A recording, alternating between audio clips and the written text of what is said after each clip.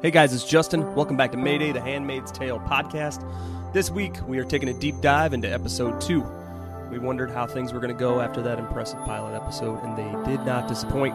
We get to see more of the Society of Gilead and get into a little bit more of what it's like to be a handmaid. We play a little awkward Scrabble with the commander, get some more blank spaces filled in from the past, and we're going to ride this roller coaster of emotions, I think, for pretty much the whole season. It's a pretty intense viewing experience. I think you will agree. So all this and more today on today's episode of Mayday, the Handmaid's Tale podcast. Let's go.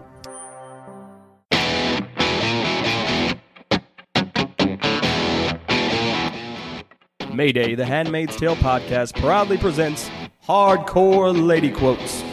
Quotes of inspiration, empowerment, and rebellion, chosen, recorded, and read by my kid. I'm not a kid. I'm a shark. From Nimona, a graphic novel by Noelle Stevenson.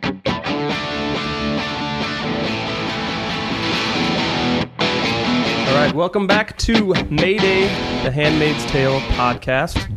We have now had episodes 1 through 3 released on Hulu, and everyone in the room, and hopefully you, have consumed them. So let's just run right into the end. Let's go back to a little bit to episode 1. And where did we leave off? I believe we talked about it. The last thing we saw was they were walking back, and they had both kind of figured out that they were both kind of doing the resistance thing. Because the last line that they said to each other before she said, "There's an eye in your house," was, "It's finally nice to meet you," or meet you for the first time. Because they had actually talked about something that mattered. After that, it was trying to figure out who is the eye in the house. So she walks back in, and she is looking around in a very paranoid fashion because she does not know who the eye is.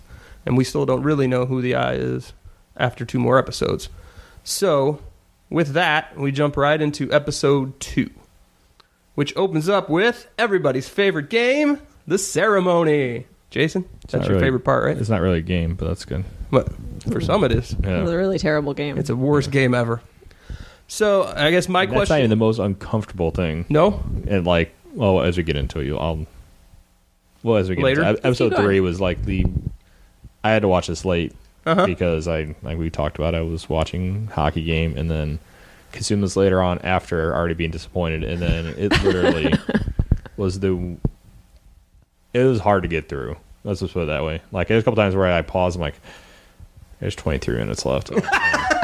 So let me get through this. And so we'll get into it, but this is sadly enough not even close to the top 5 things that happened in these last 2 episodes, in my opinion. Okay. Top five I would almost things. agree. Yeah, terrible I would almost things. agree. It wasn't even in that, which is really bad. Yeah, episode I'm 1 interested in hearing what your top 5 terrible things are, because you're not a lady. I mean, if you do think about it, the ceremony was kind of the most uncomfortable part of episode 1. I mean, you got guys hanging on the wall, but they're already dead. Yeah, and you didn't see everything leading up to that. You're only seeing the aftermath. The ceremony. You're actually seeing it, and so let's go back. We got ceremony. My question was, how often does the ceremony happen? And I really didn't know because I don't remember from the book if she ever talked about how often they did it. They haven't said in the show. No. So. Yeah, I don't remember either, but I remember thinking in the first episode, oh God, I hope they don't have to do that all the way through ovulation every month. Well, and that was why I liked having 2 women on the show, because you guys were having this conversation when we were talking out before the show about when they would do it and how often, and I was just kind of fascinated watching you 2 talk about things that I have mostly no clue about. There's an Orthodox Jewish custom or law, depending on how you interpret it, that after you get your period, you have to wait 7 days with no blood before you have sex again. And the idea is that, okay, the rabbis must have known that then you would be at peak fertility when you were ready to go again, and you've had this break where you couldn't have sex during your period, and you couldn't have sex the week after. So that leaves this 2-week window when you're super fertile because people ovulate at different times. And so bonus, it can't just you be get one extra night. Horny then too. Exactly, right? What you can't have, you're waiting and waiting and waiting. And so there's got to be something, I think, with the ceremony where it can't just be once, because they wouldn't miss the window. Yeah. It's got to be multiple especially nights. People are not fertile. They are really, this sounds terrible, working hard for it. But so you would really need to make the most out of every day. So are we assuming ovulation. Daily? I'm assuming daily for at least a week. Yeah, at least a week, I would think. If they're really trying to make the most of their time. That makes sense. I mean, if I mean, the if they entire really thing wanted, that if this they is had- built around is reproducing, I guess, Yeah. then you got to go when you can go. Something I like, I haven't been reading a lot of the commentary because I didn't want it to cloud my own opinion and not know what my own thoughts were. But something I like about a couple of the articles I've read is that they're very upfront about calling it rape, and that she is ceremoniously raped every month. And you have to Yes. kind of remember that, especially I think, Jason, when you're saying that's not even the worst thing anymore, that like this ceremonial rape is not the worst thing in her life. There are actually worse things that happen on a daily basis that she has to kind of deal with or forecast or imagine or... I think it's in the book where the character says it's not really rape because I knew what I signed up for, but like I think that's a sign of the time the book was written in the early 80s and in Berlin. And today we would be like, no, that is absolutely rape. Your choices were do that or die. That is not a real, that is a false choice. So it's definitely still rape. And I think that's just a sign of the different times we live in from when the source material was actually written. To build on that, we were talking earlier about the interview I read today, and I think it was the same interview where she said, Margaret Atwood, they were talking to, they asked her about that. And she said, and I didn't know because I didn't remember from the book or the show, they don't really allude to this, that she had a choice. So apparently, like, they have a choice that they can be handmaids or they can go to the colonies, essentially, I guess. You're either handmaid if you're able or you're an unwoman. Aren't the colonies? Yeah, the colonies are where you're sent to like clean up toxic waste and you, die, essentially. Die a horrible, she said, horrible death. she has a choice, but it's not a very good one, was her point. So. And our marriage laws used to not allow rape in marriage, or not count rape in marriage, and so that's part of our history too, right? That you used to be able to say, well, if it was your husband, then you had the choice to marry him. Therefore, you don't have the choice on a nightly basis or daily basis. Recently, the laws have been adjusted to make it way harder to prosecute husbands and significant others for raping their wives. Really, Thanks, Where Trump. that is great. Here, Really? yeah, and they made it legal in Russia explicitly. Oh, Yes, I do Russia- remember that headline. Shortly after that, it changed Russia's a little got bit some here too. issues. It changed subtly here, but it'll have a big impact on prosecutions. Fun. Yeah. So we open up with that, and now we're walking. They go to the wall again because they're obviously doing their daily shopping. And the only thing I could think of when they're hanging at the wall is the two younger girls seemed very kind of blasé about kind of everything. They were just hanging there, and then the one girl's like, "Okay, I'm gonna go home now," and you're like, "Okay," just very nonchalant.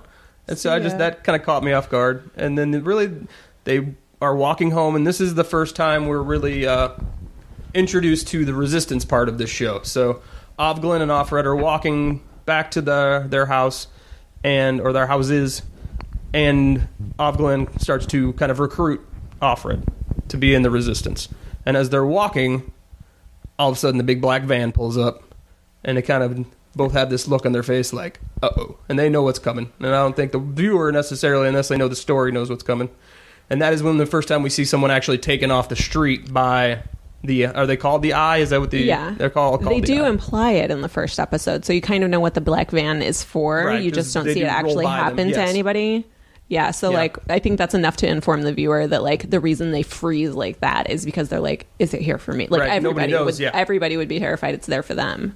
And I think that Offred is that nervous when all she's done really is had a very minor conversation, right? It's not like she is actively. I think done a she's whole nervous lot. about having interacted with Nick. Oh, maybe Because all of Yeah, that is not that's allowed. true. They're not supposed to talk to each other. Well, I mean, in the first episode, they, you look at like- it, she talked to Nick, she ran outside the house. Yeah. Like, that's like huge. She like ran outside the house and he saw her. uncovered Right. at night. Yes. Yeah, so I think, there's so much for her Yeah, to there's- be afraid there's of. so much It can't that, be like, one if- thing. If Nick is the eye in her house, of course she would be, that then she would really be in trouble. That's significant. So I think that she is afraid about that. And that she's just been talking to Ovglin about this resistance thing, and is she spying for the Eye, and then now they're coming to get her like that quick? Well, there's no cell phones. Well, it doesn't matter. How would they There might know? be technology. There's obviously technology because it is now. I And feel, Margaret I feel Atwood's like they other got books rid just of all of had it. none of Yeah, in her the other ones are much more The Orcs and sci-fi Crake books and yeah. So I mean, you would think that at least the powerful people and the government might have a way to Yeah. do that if I they were don't- wanting to. I don't Maybe think it's I've in her even seen a ear tag. refrigerator in And the this ear show. tag, very nice. It's a good thought. I didn't even think of that one. So then, after the guy, they basically just grab a guy off the street, and both of the handmaids are just kind of looking like, "Oh God, I hope it's not me." Especially Ovglin, as you said when we were talking earlier, terrified, like right? Really, because she is in the resistance, and yeah, it gets real. They bad got for one of her them later. So now we're going back to Offred's house, and this scene was very interesting because it's kind of her and Nick alone together in the room. I think Serena Joy is there in the beginning, and she walks out, and then Nick comes in. And I thought the really cool thing about this scene was she was coming back from the walk, and so she was taking her jacket off and all this stuff, and she's showing a little bit of leg, like her skirt is pulled up when Nick comes in, and they're both talking, and she just leaves it there and is kind of sitting directly across from him and is kind of giving him this look like are say you looking something. at it? Or, like there's this little flirtatious thing kind of, and like she's still, because we don't know, still trying to feel him out. And I think maybe she's using that as kind of a way to see who is this guy and what does he believe in, because if he's part of the bigger picture and the overall government guys and is on board with him, you think he would be a little more assertive about you would not think that looking he or would saying like something. shame her immediately. Right. Even though it's a very modest amount of leg, like barely it's like knee, just at the right? top of her knee. Yes, and so this is also when he warns her about talking to Ovglin and tells her that she's kind of bad news and to not trust her. And also says this is when she gets the invitation to meet the commander. The commander wants to see you. To which she is like freaking out because, again, you don't know why anything is happening. That's the one thing that I've noticed with this show. You're like, it puts the viewer like in the shoes of the handmaids amazingly. Like I've never watched a show where so many things, like almost everything means something, and you don't know who to trust and what to believe. Everything that everybody does has a possible consequence and an outcome, and nobody knows which way to go and who to trust. Well, it's another forced choice, right? Because she can't say no, but she also is not supposed to say yes, and so she's really stuck. Yeah, it's between two completely a options. false choice. Yes, so she's definitely trying to figure out, adds another layer of who to trust, because now she's got the commander doing something the commander's not supposed to do, which is meet with her alone, on top of Nick, who she doesn't really get yet, on top of Ovglin, who is part of the resistance trying to recruit her. And the commander is basically immune from consequences for what he's doing, because it would take, I think they said in the book, 3 women to make their testimony admissible in court. Really? Yeah, Well, and later whereas she doesn't one get any testimony. Yeah, one man saying something would count as a witness, but in order for a woman to count as a witness or for their testimony to be deemed admissible, it would have to be 3 of them that agree that all saw the same thing. So it doesn't matter if they're caught. It doesn't matter for the commander because he could always say she just showed up. Right, and well, he's one of the more powerful ones, Yes. as we've heard in the Yes. other episode. So the next scene they see is Offred's bedroom, where she is like freaking out because she's trying to figure out, why does the commander want to see me? He's not supposed to want to see me. I'm not supposed to go see him.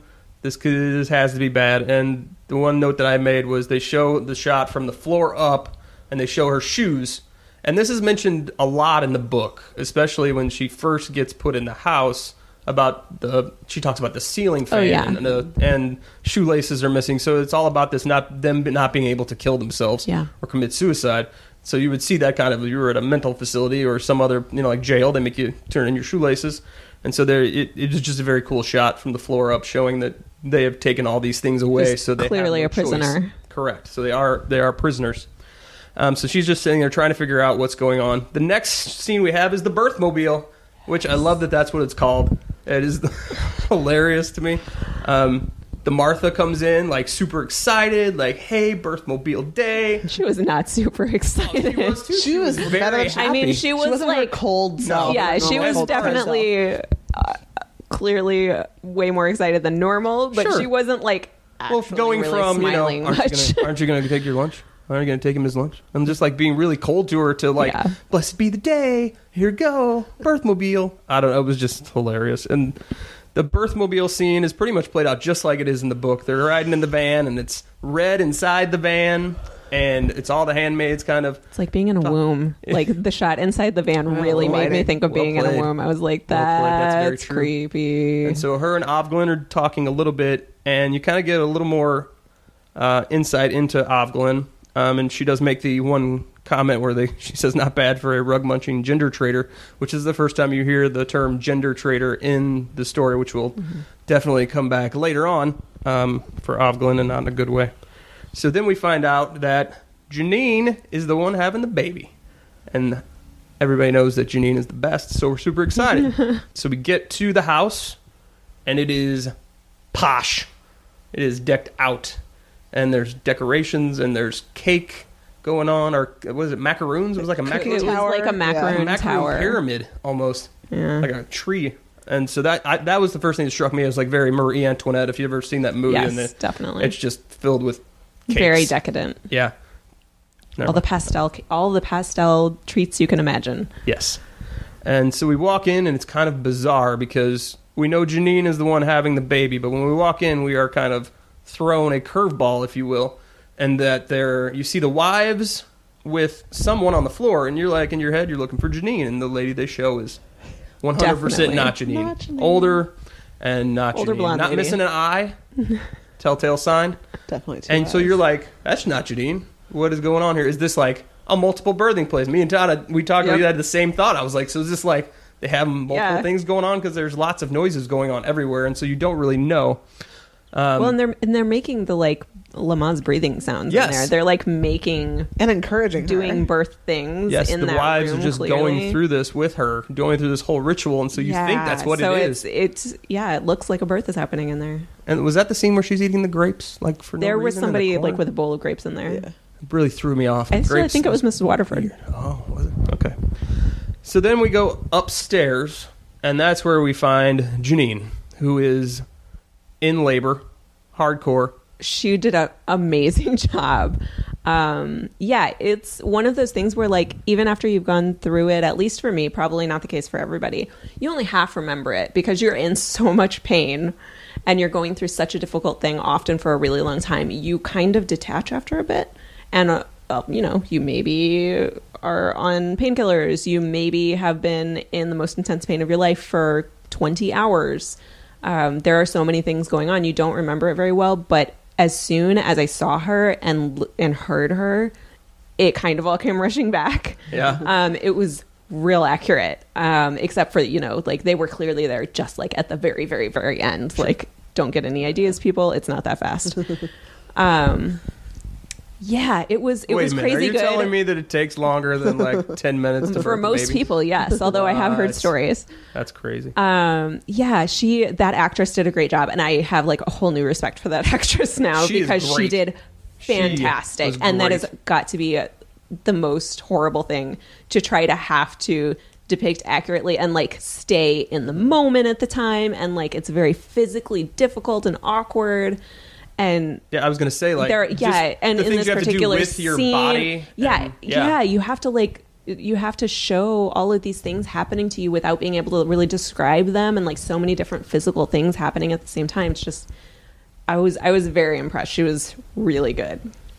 So we get there, and Offred kind of comes around this large group of handmaids, like I Yeah, guess like maybe all the like 20 handmaids in women the in that town, like they room. just got them all there. And she comes around, and she's sitting next to Janine and holds her hand and touches her stomach, and then we go into this flashback scene where it is her, Offred, June, in her former existence, I guess you could call it, in labor, on her way to the hospital with Luke, her husband. They pass some protesters, so you know that kind of the government stuff is kind of in flux. And that I was pausing, thinking, what are they protesting? Does somebody do abortions at the hospital, or are they protesting? That was my first thought, but then the protesters looked pretty peaceful as they arrived, and that made me think like maybe it's because people are already going so quickly infertile that they're there like praying at the hospital or something to that effect, kind of- because they seemed Right, because there were kind of a mixture of prayer. Yeah, because they at show fir- both. They at show first it looked protesters with more like- signs, Yeah. and Yeah. then people praying. Yeah. And so you're kind of like, are those people against each other? Are they Yeah, it was not- it protesting was and doing not the same? super Yeah, clear. I didn't really understand that, but I don't know if I'm supposed to yet. Maybe it was like the Pepsi protest, right? Just for like come together. Let us all learn. from somebody that. called the Jenners. I didn't see the commercial. I did hear good. about it. I don't think I need to see it. No. You don't. It over. involved a Kardashian. Am I correct? Yes, Don't by need to see proxy. it. Although I did read something totally interesting, and this was in the Margaret Atwood interview, that apparently Kim Kardashian like threw in some money for this movie about the Armenian genocide. I did not realize that they were Armenian. I did not know that. They just visited Armenia recently. And she threw in this little thing at the end of this interview about how they were asking, how this could take place in such a society, and what do people do when they find out that this kind of thing starts going on where people are just getting killed left and right. And she talked about the Armenian genocide movie that's coming up. I've seen a couple trailers for it. And how the Kardashians, somebody came to their church when her father, I guess, lived, whoever, I'm not sure what part of her family. Father. Well, there's her father. Okay. When he lived, when they were in Armenia, and they came to the church and said, everybody here is going to die. You guys need to go. Like, tomorrow, everyone in here is going to be killed. And some people, like, in this society, in the show, were like, oh, nothing's going to happen. It'll be fine. And they said her father believed it, and so they got out. And that's how they got here. And then the next day, they came and killed everybody. And I was like, that's crazy. Because, A, it puts a little human face in the Kardashians, which I don't know if I approve of. But it's okay, because they do their best to take it off every chance they get. But yeah, that was just an interesting note that I just thought about. So we go back to labor in the hospital. And there's protesters outside. We get to the hospital. We don't see much of the hospital. We just get the room view at first. And she's had the baby. And I thought it was really cool seeing, because the baby is obviously darker with her, and it's kind of juxtaposed to June at the time. And she's a very pale person. Yeah, she's very pale. She's very fair-skinned. And Luke, much like every husband would be, is sleeping on the couch, because that's how you roll. I remember that very vividly. Like, I've never been more tired in my life than when I was at the hospital. Poor thing. I know, right? And I didn't even do anything at all. Must have been tough for you. I remember the first time they brought her in for a feeding, it was 3 o'clock in the morning. And they don't care. Like, they care, but they don't care about you, the husband.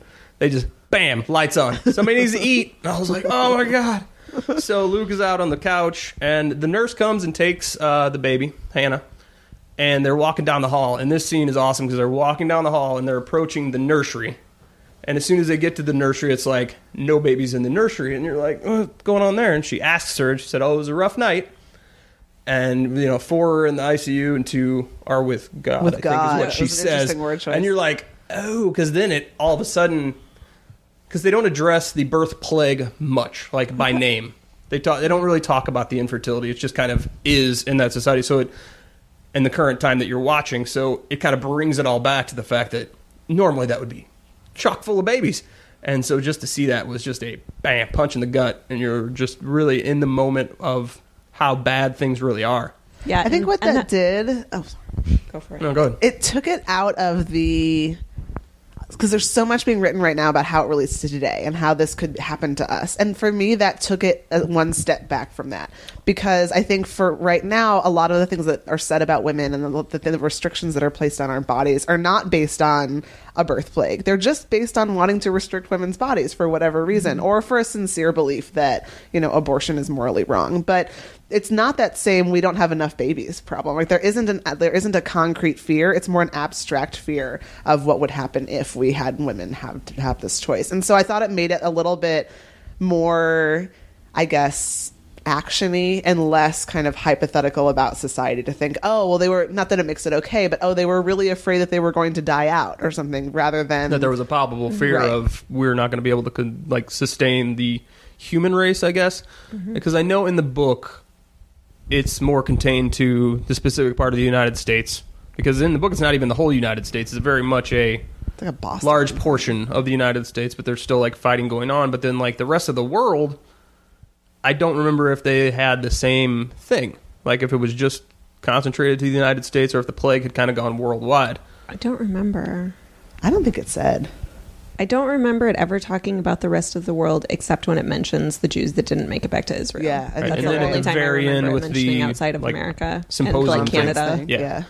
So that scene is crazy, and it only gets crazier from there. Did you notice in that scene that what made me think it had been going on, the low birth rate had been going on for a long time was there was hardly anybody working in that maternity ward, which is weird and creepy. It made the scene with the baby napper way creepier because June gets out into the hallway and like there's nobody there. Like the 3 people that were working all went to chase where they thought the kidnapper was, and so there's just nobody there, and that makes the confrontation that happens way scarier. Well, and then you also... And she is way calmer than I would have been. Right. Well, and you also... That's kind of a thing that you don't think about a unintended but natural consequence of the low birth rate in the plague is you don't need as many people to work at a hospital that no one is giving birth at, right? Yeah. So it's kind of interesting. I hadn't even thought. I told just now, like, we don't need a large staff because they're not babies. Ward. Yeah. Yeah. So the next thing we have is... what do we have? Oh, so at some point in the Janine birthing scene, and I forget when it is, Ovglin tells Offred when they're talking about the resistance stuff. Oh, I know what it is. Ovglin is trying to get Offred to get some information from the commander. And she wants... I'm trying to remember. She wants her to get the information from the commander, and she doesn't want to get the information. At the birth of Janine, she says something to her, and it ends with Ovglin basically saying, I can handle it. I'm sneaky. Which, if you've watched any kind of horror movie ever, you know that means that Ovglin is hosed. She basically said, I'll be right back. Exactly. And I knew that's what I wrote down. I was like, this is how you know she's in trouble. So you know right at that moment that something terrible is going to happen to her. They do not let us down in the terrible department at all in this show. They have ratcheted up the intensity. I don't even know if there's a number. Like going from like the pilot episode, the first episode was great, but this second episode just dialed it up. And I was sitting there watching it, like I had a blanket up on my face. You had a blanket over your head? Not over my head. I wasn't full over my head, but I was like, oh my gosh, because it was just like, it is insane. So we have that line, which I thought was great. So you know something bad's going to happen to Ovglin at some point. You're just not sure what, because you know she's the one that's in the resistance, and she's very cavalier kind of about the fact that she is in the resistance. But she was so careful when she was first feeling out Offred. Like I felt surprised that she seemed so cavalier when it came out that they were both basically on the same side and thinking similarly. She did seem very cavalier, and I was like, but she was so careful before because we thought she was a pious bitch. That's true. She does kind of let go and kind of she let her guard down or something. Yes, she did, and not good for her. So then we get to the Mean Girls scene, which is the wives, which is Serena Joy and 3 other wives, I believe, or 2, in this parlor, because they're not participating at this point in the Janine birthing part. And so Offred walks in there because I don't even know why she's not in the other room, but she's just off, and she walks in, and one of the wives asks her, would you like a cookie? In a very kind of condescending, like, because, again... As if they're talking to a dog or a small child. Right, exactly. Yeah. Would you like a cookie, Offred? And it was almost like, you would offer a child a cookie. It's the way you would talk to a 2-year-old. And they respond the same way, right? She's so well behaved. So that's the same way that you respond to it. That's how people talk about dogs. And you saw that look on her face like, I can't believe that somebody just asked me, and that I have to deal with the fact that somebody needs to ask me if I can have a cookie. And then I have to get permission to have a cookie. And she just has that look on her face like, this is awful. And I can't believe this is my life. She's really regretting that turn into that doorway. Yeah, exactly. And Serena Joy kind of pauses for a minute after the initial question is asked and is, Offred, would you like a cookie? And it's very... And so disdainful. She clearly is also loathing this moment. Yes. Like, why are you bothering my handmaid? And then they had the great shot where it's all 3 of them looking at her. And that's when I totally thought of Mean Girls, because the one wife is just kind of sitting back there, like, with her head cocked, kind of giving her this side-eye kind of glance, and you're just like, God, it's terrible. Like, you already have all the power, and to feel the need to, like, throw it in their face. But I guess, because then when she walks out, she makes the comment, they're all whores, or whores, all of them, or something, making the comment about all the handmaids, and I guess if they do have this low opinion of all these people, all these other women... it kind of has dehumanized them at that point because they are clearly breeding stock to this society. So I just thought that was an interesting scene. Did anybody else get the Mean Girls vibe from that whole thing? I didn't until you said it, but it completely fits. It mainly made me think about how clearly intentionally the society was structured to turn these different groups against each other. That seems really like an intentional decision. They don't interact really at all. One group has to get permission from the other group to do anything at all, to speak. I mean, it's so adversarial intentionally. It just made me really aware of how very much like conquering a warring society this takeover was. Like, that is how you divide and conquer. Well, you can even see it today.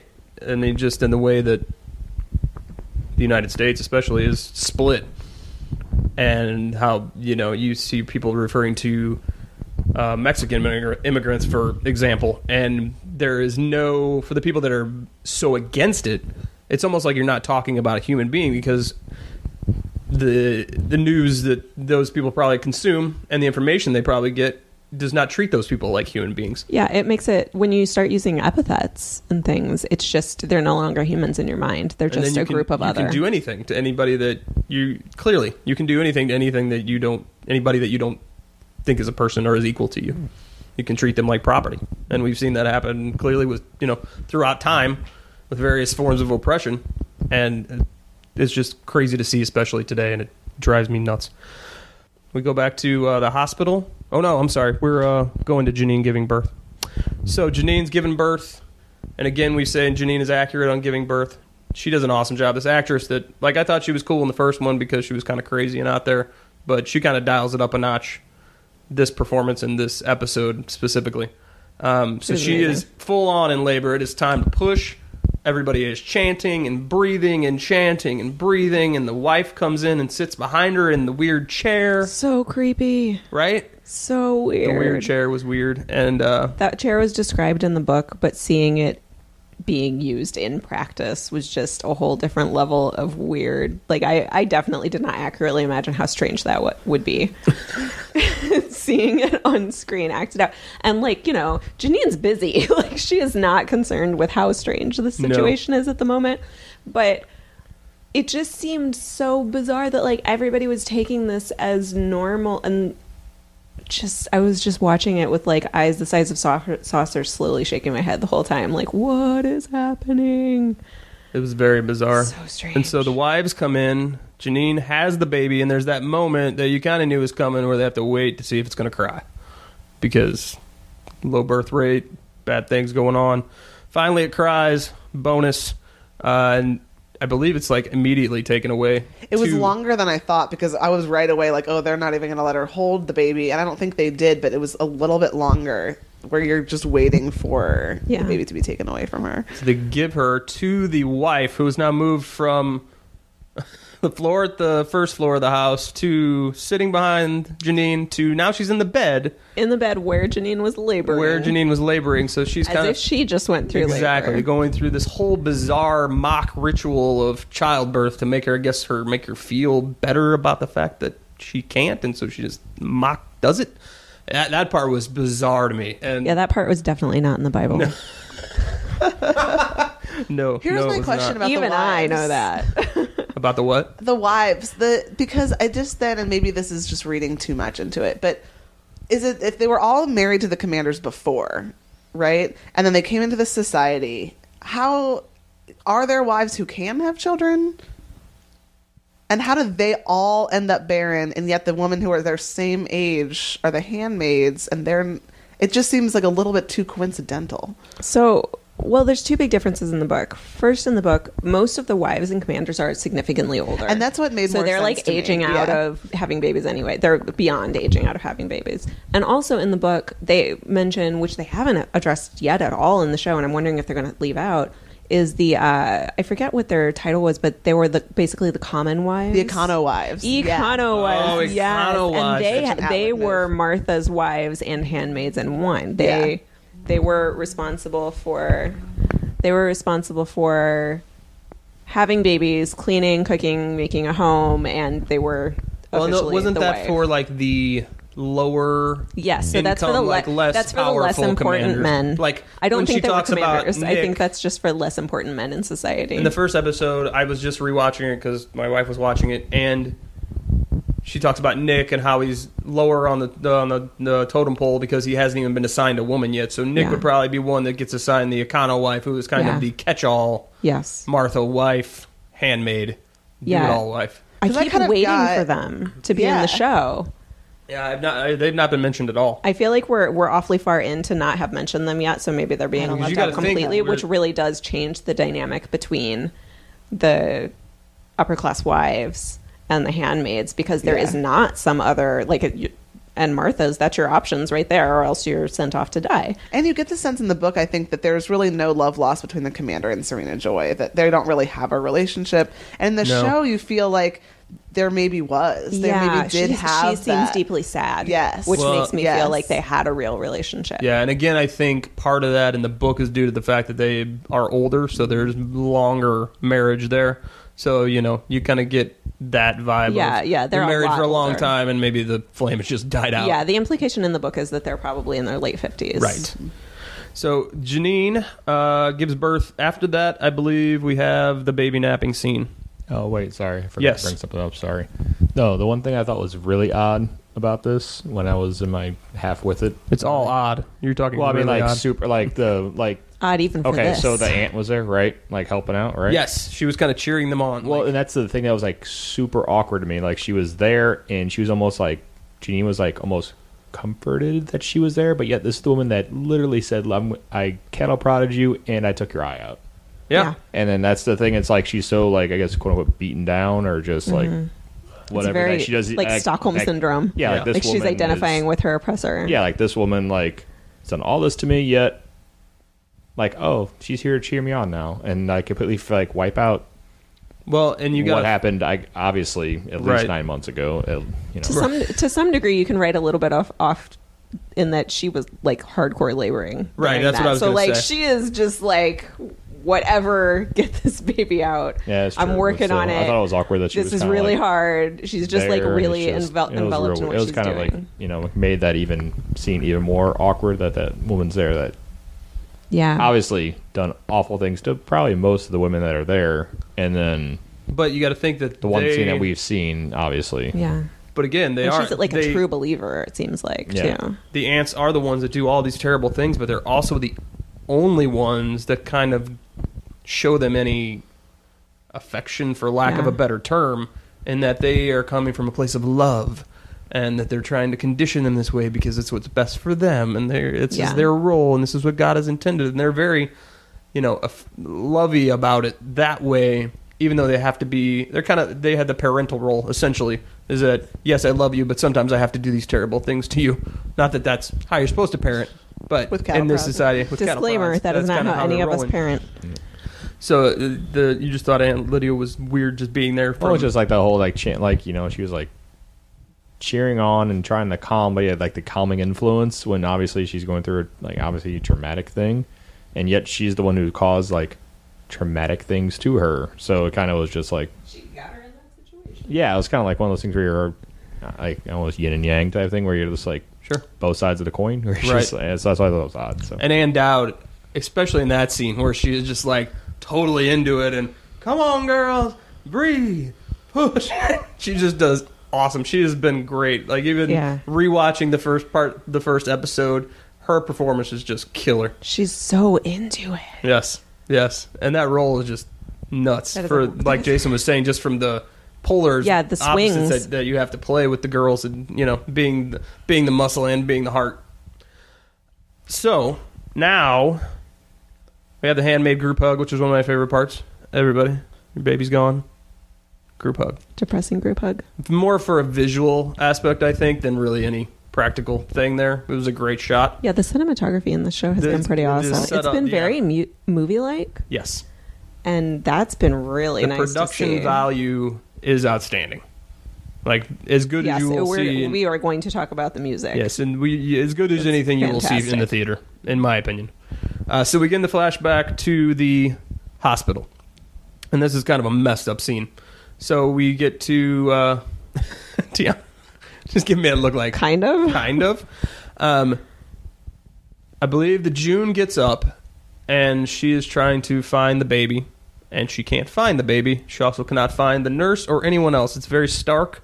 There's not very many people around to begin with, as we said before, and she starts kind of panicking because she can't find anybody. And so she gets Luke, and they start running around, and the next thing you know, you see this lady who is walking with a baby, and the alarm starts going off prior to that in the hospital, which if anybody, for those people who have had kids, know that when you're in a labor ward, anytime that, I believe they have that's what the bracelet is, right? Mm-hmm. The bracelet is, yes. It says the same thing for you, for the mom and for the baby, but it also so nobody has can leave with the baby alarm on except it. the mother. There is also an alarm in it, usually at whatever hospital you're at, that if they leave that certain area, that the alarm goes off. So you hear that alarm and you're like, uh-oh, bad times. So then you see the lady, and she turns around to talk to June and is talking about how it's her baby, and you can clearly see that something terrible has happened to her, that she thinks this is her child, and she's obviously disassociated from pretty much everything. And they do eventually get it back, but it's very intense there because you're not sure where that's going to go. Obviously she doesn't take her, but you don't know what direction that's going to go and how violent it's going to go because we just find the nurse laying in a pool of her own blood 5 seconds ago. So that was a very scary scene that I did not anticipate coming. After that scene, this movie was full of flashbacks to me, and just it made me think about being in the hospital and like the walking around you do while you're in the hospital before, during laboring, and afterward, because there is nothing else to do. I found myself really thinking about like the experience of being in the hospital and how creepy it would have been to walk out and see nobody. And her husband wasn't there. Like she woke up and he was not there in the room. He had gone off to get like a snack and coffee or something, right. And she didn't know where he was, and she walked out of the room, and she was alone and doesn't know where the baby is. And I think that must be every parent's nightmare. Sure. I mean, it's especially just, that early on. Yeah, especially that early on. And with a first child, you feel like you don't know what you're doing, and like you might be fucking it all up, and like everything's going to be horrible. Like most people feel like that the first time, I think, and that's literally probably something that most parents probably have a nightmare about. Sure.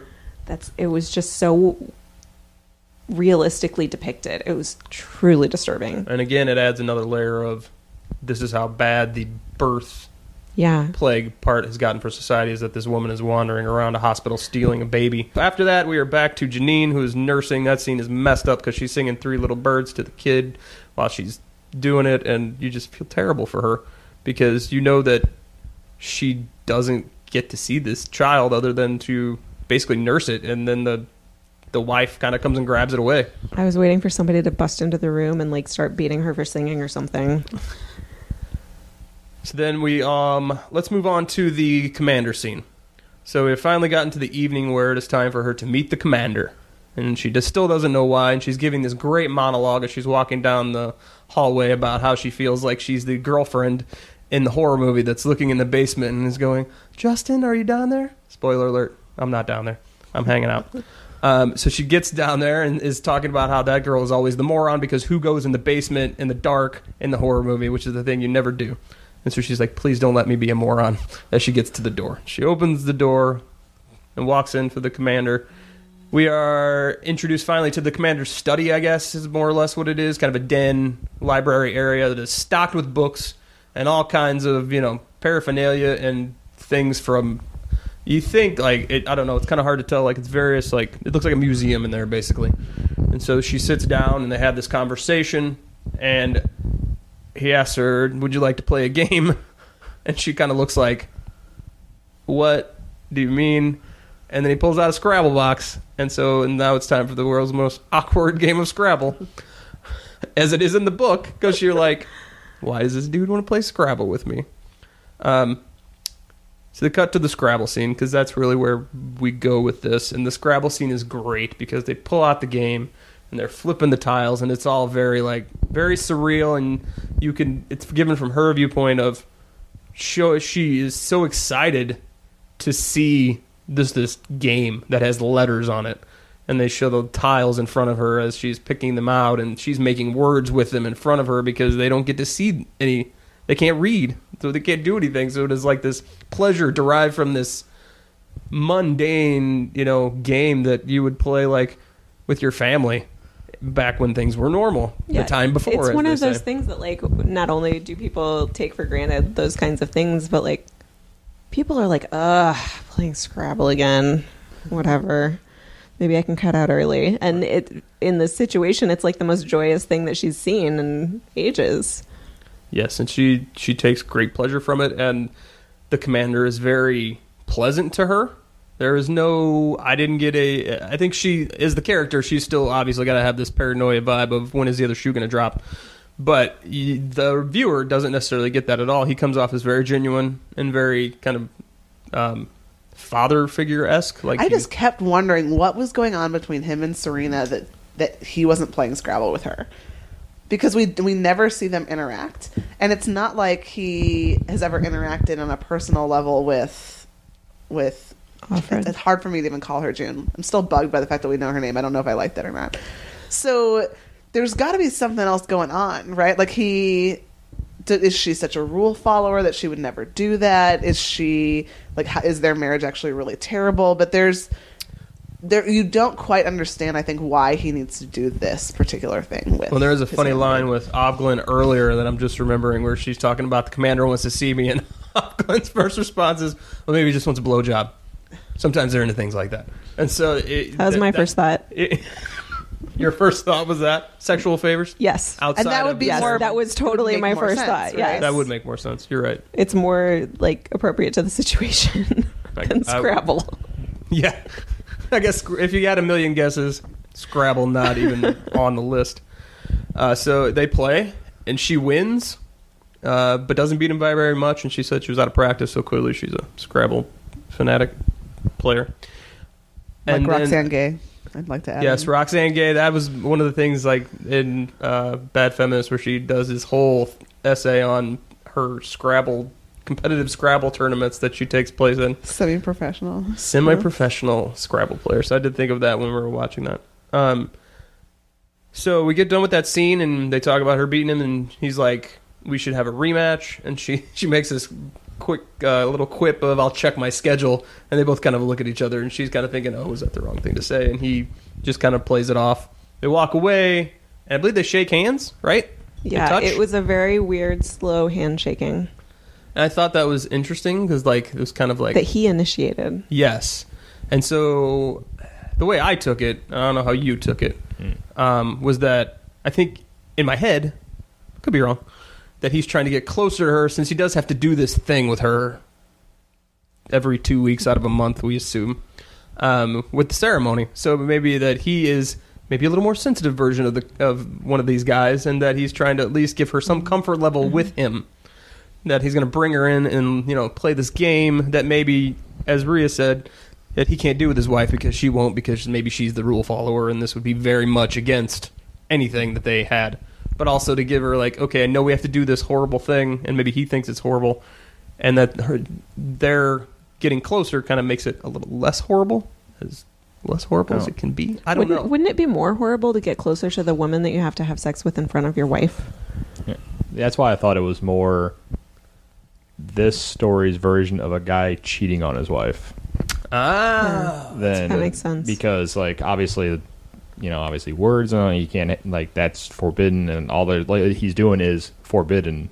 So Yes. that's, like, Oh, that's a good thought. obviously a So- version of, Yeah. like, in this story, obviously. Right, because but- in your normal story, the sex part of it would be the forbidden thing, but they're already doing that. So now the talking and reading and playing Scrabble is kind of the because forbidden obviously thing. when they're doing the ceremony, it's very just like, I guess It's- quote by by the book, but just like very like Works It's like a- very business certain, transaction. Yeah, it's very certain. Like, Yes. okay, It's here. It's for the purpose the of wife reproduction. is here. She does this. I do this, and it's very like Yes.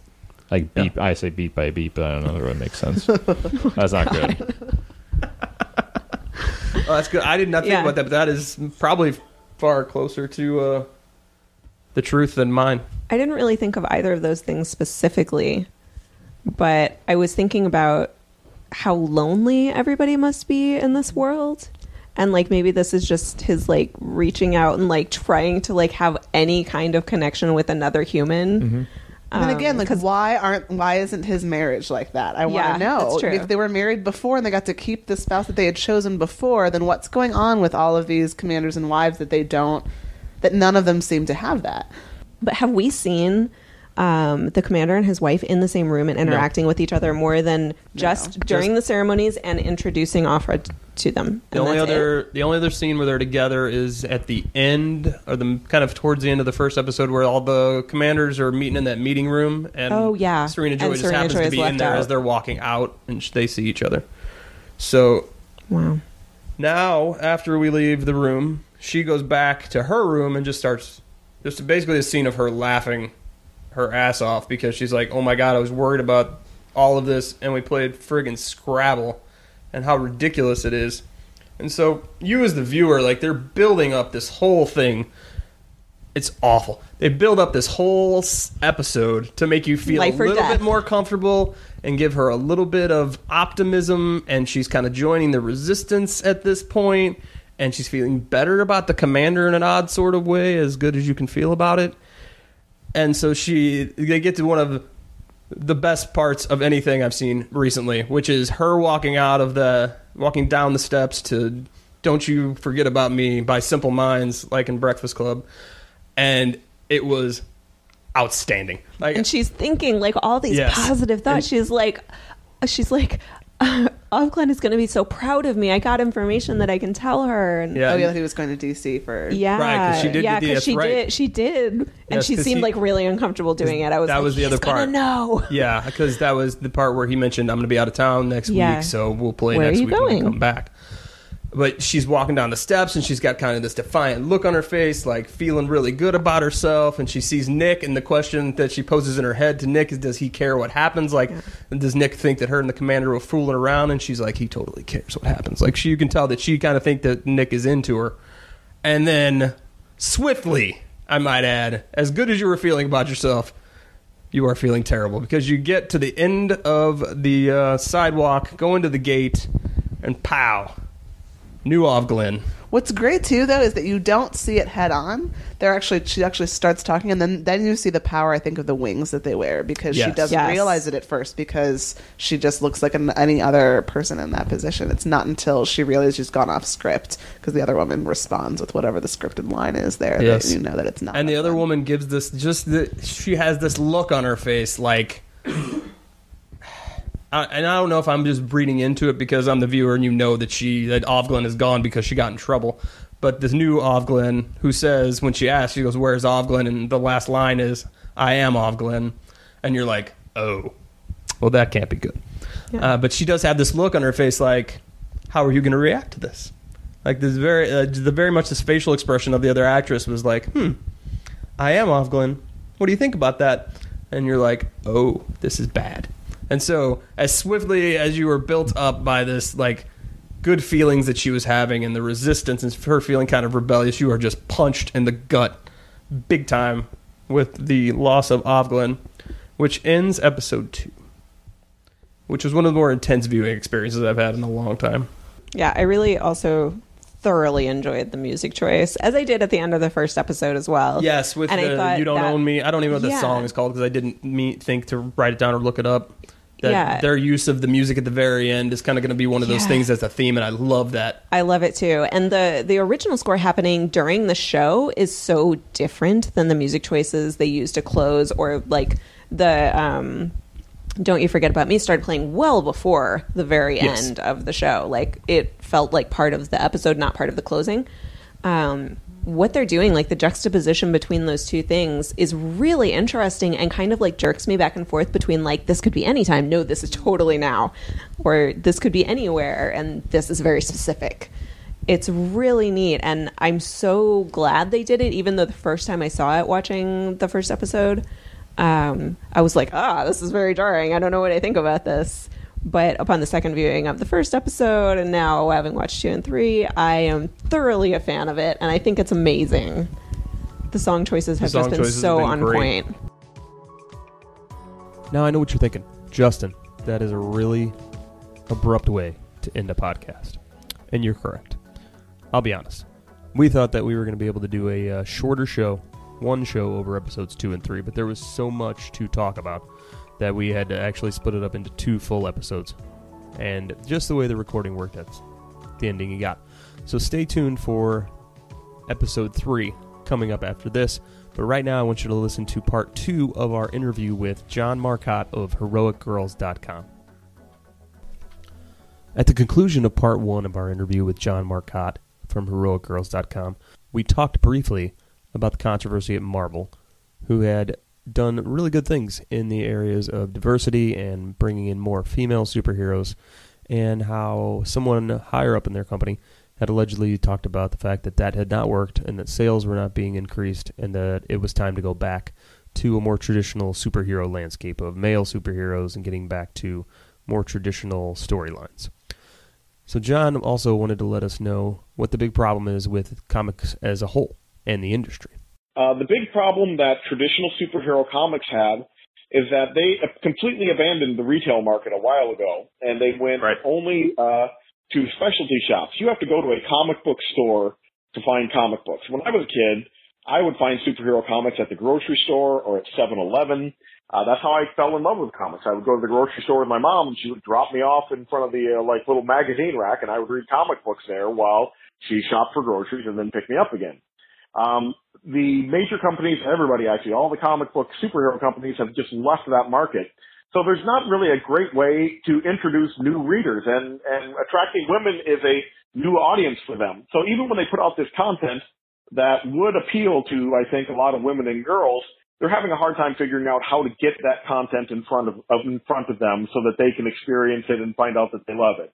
The movies certainly prove that women will react to these characters. They've had a lot of success. Absolutely. In attracting, particularly movies like Guardians of the Galaxy, where a significant percentage of the cast is female. So,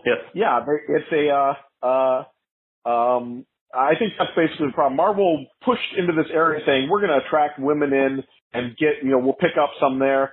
And we're going to broaden the audience base of comics. Comics will die if they don't start growing pretty fast. Their base is dwindling and dwindling and dwindling. They used to sell millions of copies of every issue. That just doesn't happen anymore.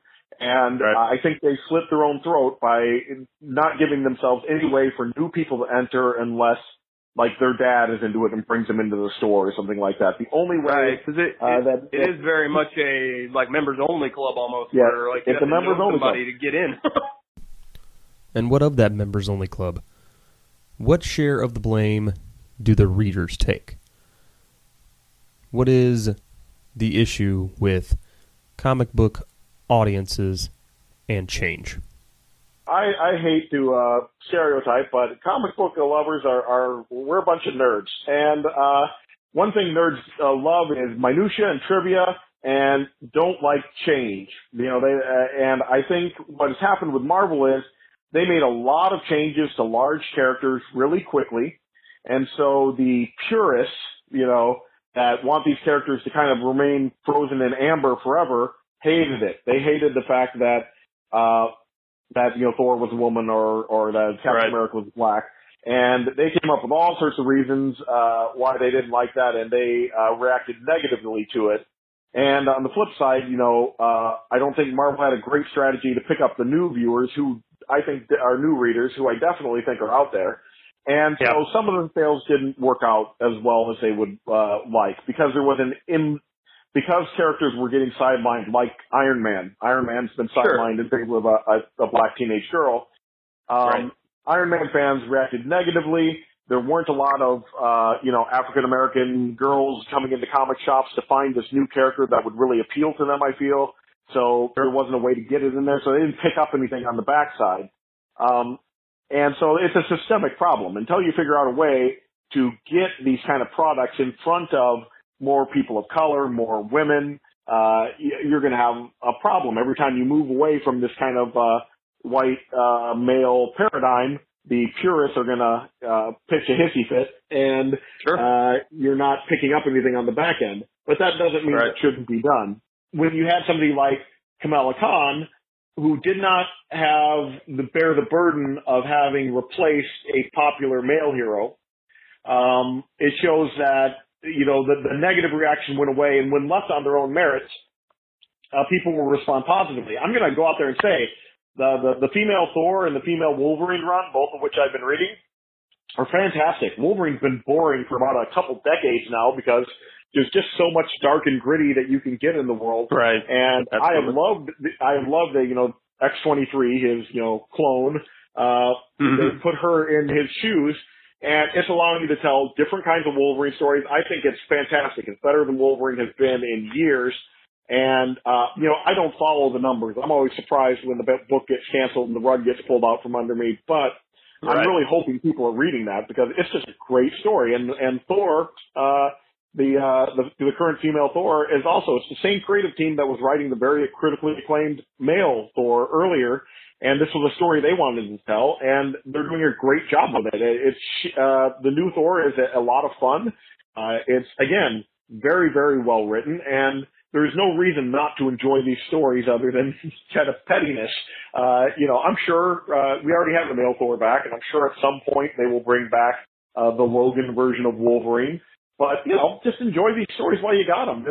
What they're doing now is actually really good, and I think, people should give it more of a chance. And then John brought up a really good point about the hypocrisy of some of the claims of people not liking the change.